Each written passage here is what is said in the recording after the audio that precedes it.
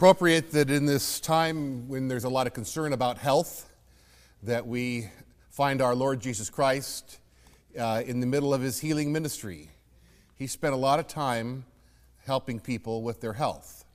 And here's one of the stories. He spent a lot of time getting in trouble for it too, because he would do it even on the Sabbath, which was against the rules. So here we have from the Gospel of John, one of the longest of the healing stories of Jesus. As he passed by, he saw a man blind from his birth, and his disciples asked him, "Rabbi, who sinned, this man or his parents, that he was born blind?" Jesus answered, "It was not that this man sinned or his parents, but that the works of God might be made manifest in him. We must work the works of him who sent me while it is day. Night comes when no one can work. As long as I am in the world, I am the light of the world."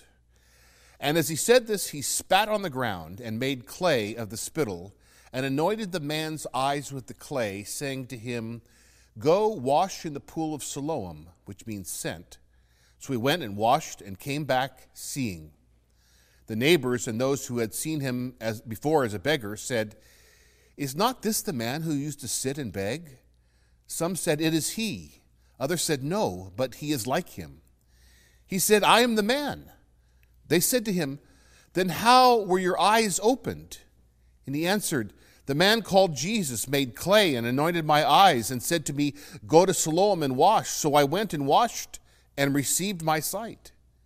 They said to him, "Where is he?" And he said, "I do not know." They brought to the Pharisees the man who had formerly been blind. Now it was a Sabbath day when Jesus made the clay and opened his eyes. The Pharisees again asked him how he had received his sight. And he said to them, "He put clay on my eyes, and I washed, and I see." Some of the Pharisees said, "This man is not from God, for he does not keep the Sabbath." But others said, "How can a man who is a sinner do such signs?" There was a division among them. So they again said to the blind man, "What do you say about him, since he has opened your eyes?" He said, "He is a prophet." The Jews did not believe that he had been blind and had received his sight until they called the parents of the man who had received his sight and asked them, "Is this your son, who you say was born blind? How then does he now see?" His parents answered, "We know this is our son, and that he was born blind, but how he now sees we do not know, nor do we know who opened his eyes. Ask him, he is of age, he will speak for himself." His parents said this because they feared the Jews, for the Jews had already agreed that if anyone should confess him to be Christ, he was to be put out of the synagogue. Therefore his parents said, "He is of age, ask him." So for the second time they called the man who had been blind and said to him, "Give God the praise. We know that this man is a sinner." He answered, "Whether he is a sinner I do not know. One thing I know, that though I was blind, now I see." May the Lord bless to our hearts and our minds this reading of his word. One of the interesting things about the field of psychology are the different types of categorizations that they have come up to try to describe human personality. The taxonomy of a human personality, so to speak.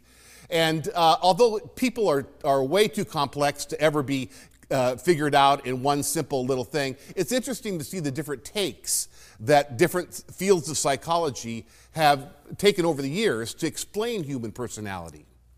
For example, one of the first ones was a guy named Alfred Adler, who was a psychiatrist in Vienna right around the time of Freud and Jung, an early guy, and he had a theory of the family constellation. He believed that one of the things that really affects our personality as adults is the birth order that we have in our family.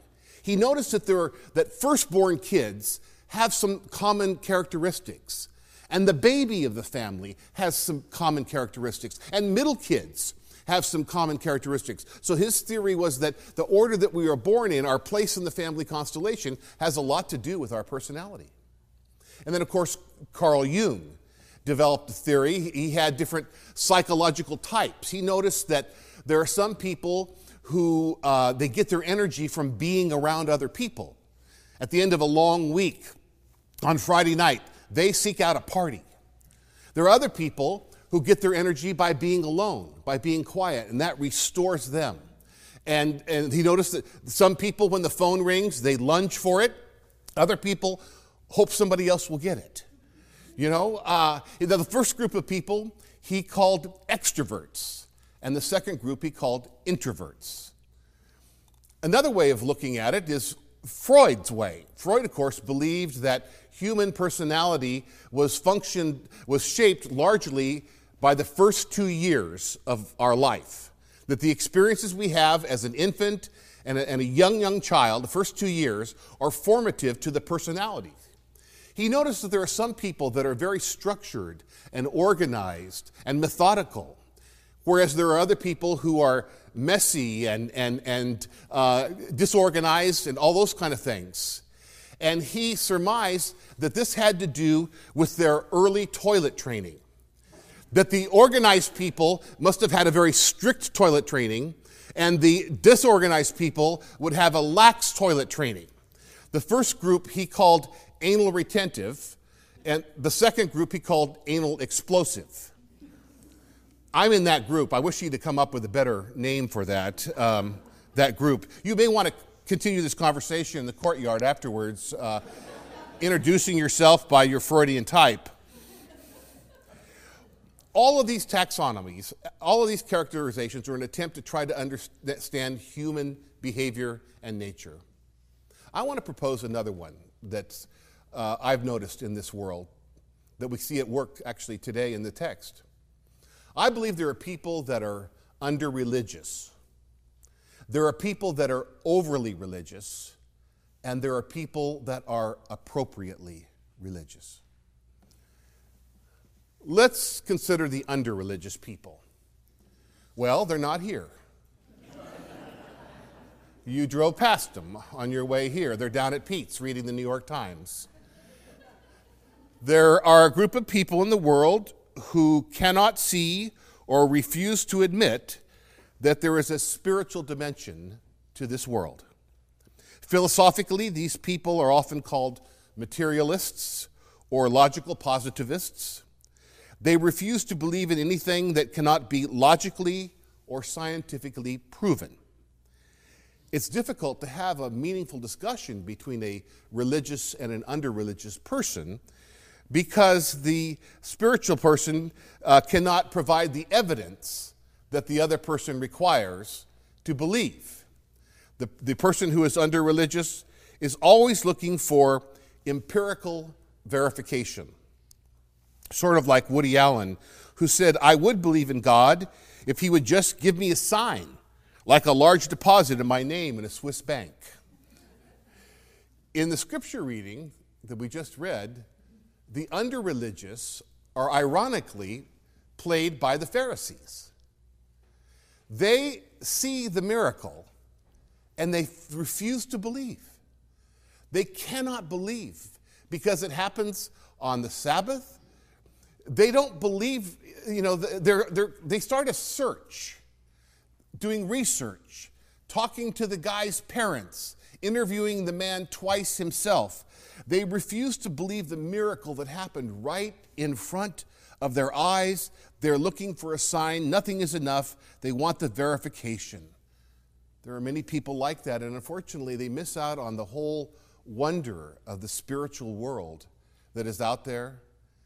Emily Dickinson wrote a short poem about the Old Testament story of Moses and the burning bush. Remember, God spoke to Moses from the burning bush, and Moses took off his shoes there.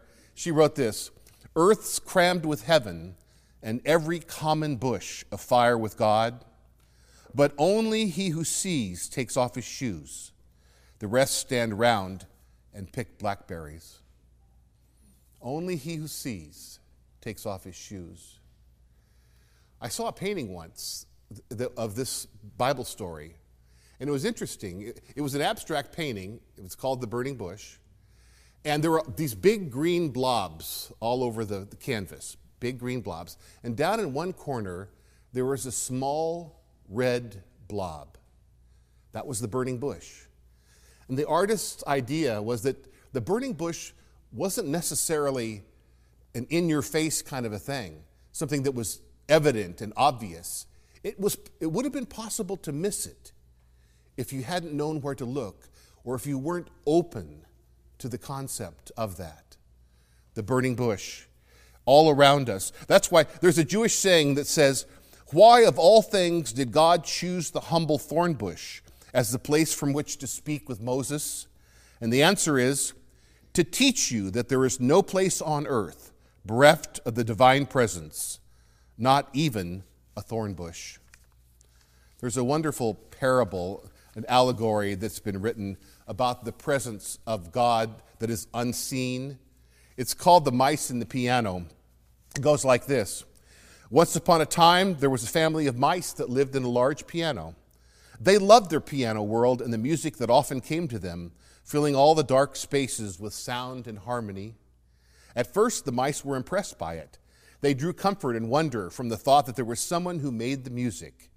Although this someone was invisible to them, he felt close to them. They loved to think about the unseen player who they could not see. Then one day, a daring mouse climbed up part of the piano and returned in a very thoughtful mood. He'd made a discovery which revealed how the music was made. Wires were the secret. He found tightly stretched wires of graduated lengths, which trembled and vibrated. Now the mice had to revise all their old beliefs. Only the most conservative mice could believe any longer in the unseen player.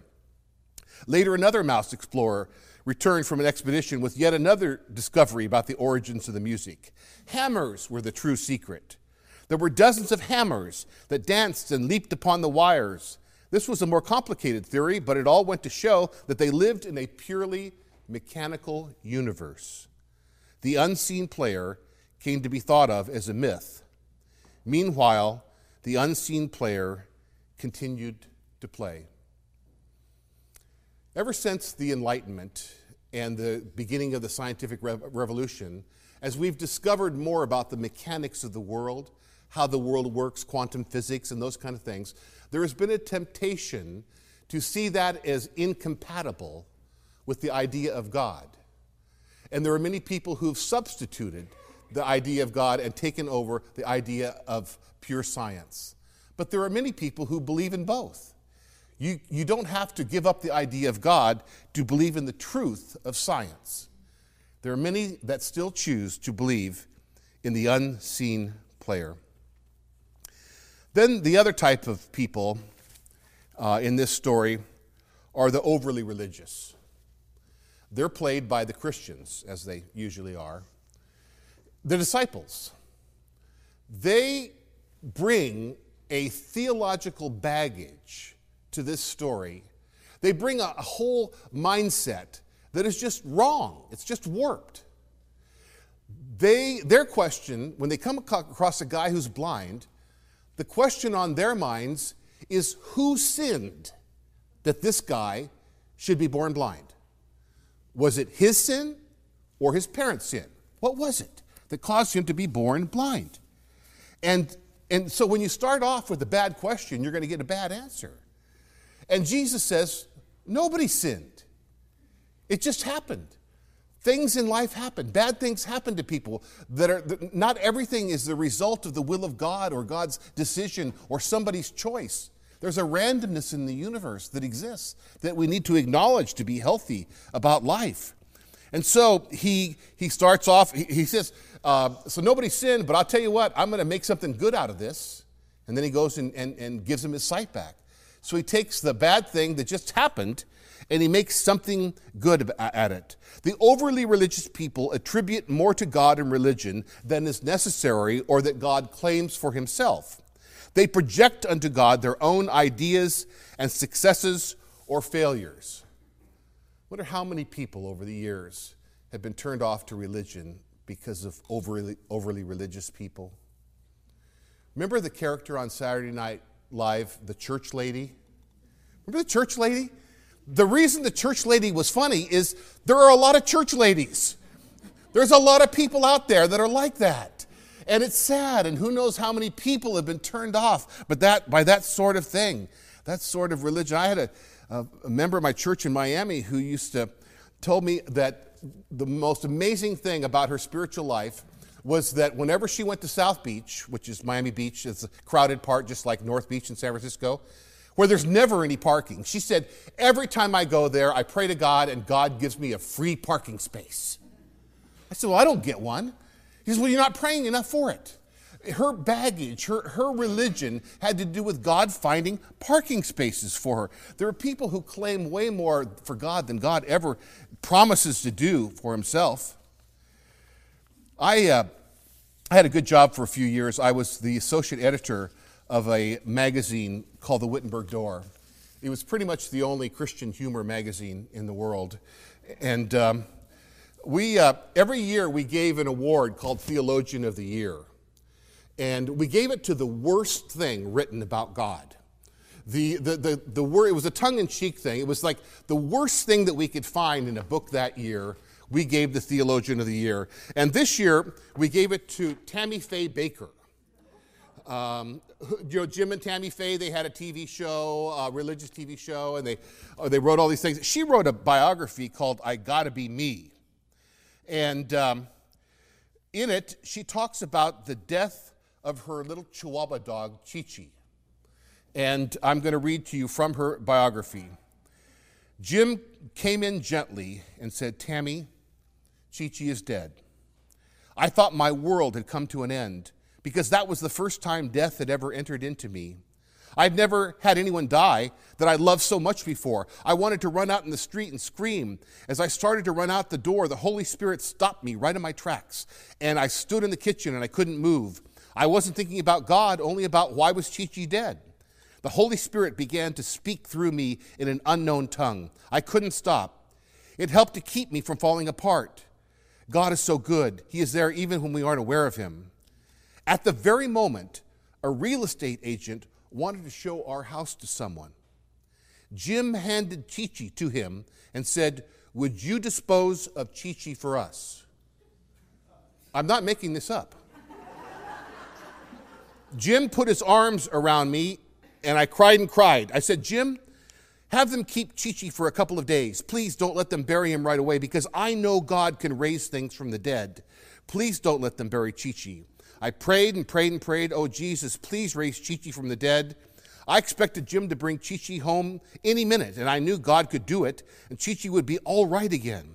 I expected to open the door, and there would be Chi-Chi as usual. But then I remembered. The fact is that Chi-Chi was a naughty little dog. I loved him so much, but there were times I wanted to give him away because he wet on our drapes, especially when he'd get mad at us. He'd chew on everything. We never knew what he would tear up next. But you see, God knew how to take care of Chi-Chi for me. God knew that if he took him, that would be the end of the wetting all over the room. What a shift from God as the raiser of the dead dogs to God the executioner of animals. That is a huge, massive shift in this world. Bad theology has consequences. Bad theology causes people to do bad things and to think bad things about God. That's why appropriate theology is important. You know, there was a theological belief in our country in the 19th century that white Americans, the immigrants from white countries, should have the country all the way from the Atlantic to the Pacific, from sea to shining sea. We were to be the masters of this continent here. And it didn't matter how many Mexican people or Native American people we had to kill to make sure that we were in control of our manifest destiny. Bad theology has consequences. And then finally, there are the appropriately religious. And by that, I don't mean moderate. I'm not talking about that. Jesus actually warned against that. He said, I wish you were hot or cold, but you're lukewarm, and I just want to spit you out of my mouth. I'm not talking about being moderate, because passion is an important part of our faith. But Jesus was a radical, and many Christians want to be moderates. But appropriate religion is that which focuses on that which is important. And the best way to do that I know of is go back to Jesus and say, What did Jesus focus on in his ministry? Feeding people, healing people, teaching people, making them better. That's what appropriate religion is. That's our job in our day and time, is to do the kind of things that Jesus would do if Jesus was here today. So that tutoring in the schools in Oakland, or feeding people at the homeless shelter in Oakland, or any of the ministries that we have, visiting sick people, all of that is to the appropriate religion of carrying on what Jesus did. And it's so easy for religions to get sidetracked onto other things, small little things. My very first church that I served when I was in seminary, I was in Concord. I lived in Berkeley, went to seminary, but I drove out to Concord, and I was the youth minister at a little small church there called First Christian Church. And in Concord at that time, there was a big Baptist church, and the Baptist church was fixated on the presence of an X-rated theater in Concord. They put all their energy into getting rid of this X-rated theater. They had pickets outside. They did everything that they could to try to get... They finally realized or thought that the best thing they could do would be to buy it so they could close it down. So they raised money and they bought the X-rated theater, but they got some very bad legal advice because they found out after they bought it that the guy who was running it had an ironclad lease. So they became the only Baptist church to own their own X-rated theater. It hit the Contra Costa Times. Baptist church owns X-rated theater. It's so easy to find the thing that's not important and to siphon off our energy onto those kind of things. What does really important religion look like? Let's go back to Jesus and see what those are. The other thing about appropriate religion is we don't miss the joy. You know what's sad about this story? Both the under and the over religious people, they didn't get to experience the joy of what happened. This blind guy can now see. This is a beautiful, wonderful moment in history. And some are denying it, some have weird theology about it. Everybody misses the joy, except for the appropriate religious. They can focus on what's really, really important here. Jesus came for us to have that kind of life. He said, I came that you might have life and have it abundantly. And then I think the last thing about appropriate religion is we see ourselves in a partnership with God. We see that it's not all up to God and it's not all up to us, that we work together with God in a partnership. As it says in the prayer, thy will be done on earth as it is in heaven. So we work with God to try to be a partner, to make earth as much like heaven as we possibly can. We're in it together. We do what we can. I love the old Russian proverb that says, pray to God, but keep rowing to shore. Do both. Pray to God, but keep rowing to shore. Amen.